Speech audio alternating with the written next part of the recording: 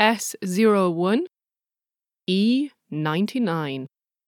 End of Season 1, preview for Season 2.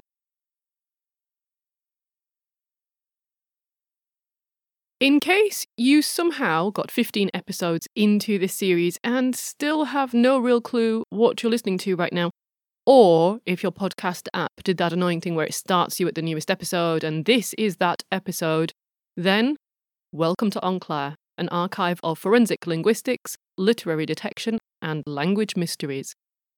You can find case notes about this episode at the blog. And if you get a moment, leave us a rating wherever you get your podcasts from. We are going on holiday for a bit. This is a vacation before Season 2 begins. And on that note, you might ask, well, what sort of cases will Season 2 bring? Well, who knows? There could be some murders, a plethora of hilariously bad apologies, some wildly ridiculous censorship, dictators using linguistics to tighten their stranglehold on power, queens of code, undeciphered manuscripts that seem to have driven people mad, mysterious online cats, and I will be amazed if I manage to get away without doing something, somewhere, on current political events.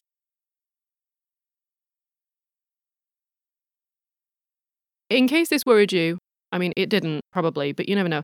In case it worried you, there is far more today in the future episode spreadsheet than there was when I first started it. It opened with about 50 cases, and rather than shrinking with each episode, it has expanded to over 200. I could really do with half a dozen clones right about now. Anyway, I realise that life without Enclair will be very hard. So what can you do in the meantime till this podcast returns to the airwaves? I have a short list of recommendations. Let's begin with other podcasts. Why not try Subtitle? It's a language journalism podcast and it introduces listeners to people who have a linguistic story to tell. Future episodes include climbing inside the brain of a polyglot, the best ways to learn a second language, and the story of a book so imperiled it went underground for years. But there are other excellent podcasts too. There's Lingthusiasm, The Illusionist, A Way with Words, Lexicon Valley, Word of Mouth, The Vocal Fries, The History of English podcast, Talk the Talk, and a bunch more besides. I mean, just do an internet search for linguistics podcasts, you will have pods for days. But maybe you want some fiction in your life. Well, try Ella Minnow P by Mark Dunn, or The Last Samurai by Helen DeWitt, and of course you simply cannot go wrong with The Lord of the Rings. But get a copy with all the appendices if you can. Fancy something a little less labour-intensive? Just want to binge some films?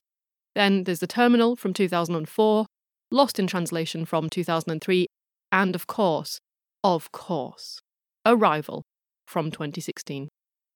In the meantime, any Enclair episode would not be complete without proper acknowledgements, and this time I want to name as many as possible of the people who helped make this first season the incredible success that it has been. 3 different people have peer-reviewed the early episodes for me and sent exhaustive, thoughtful, brilliant feedback. Tim Grant and Rebecca and Piotr Jagodziński. Your input at the foundational stages has been absolutely essential and I cannot thank you enough. Rebecca gets a second shout-out for being the engine that powered the research and fact-checking behind Enclair from episode 5 onwards. If you need a researcher, keep your damn hands off. She's mine and she's awesome. So go get your own podcast episode, research genius.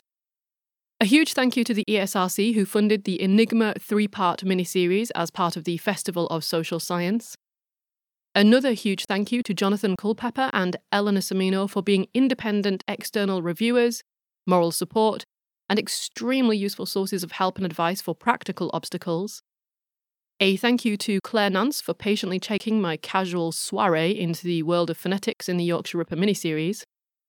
A thank you to those listeners, journalists, audio engineers, lawyers, politicians, civil servants, and more who variously got in touch with tips, technical suggestions, alerts for breaking stories, answers to legal questions, and all sorts of useful information.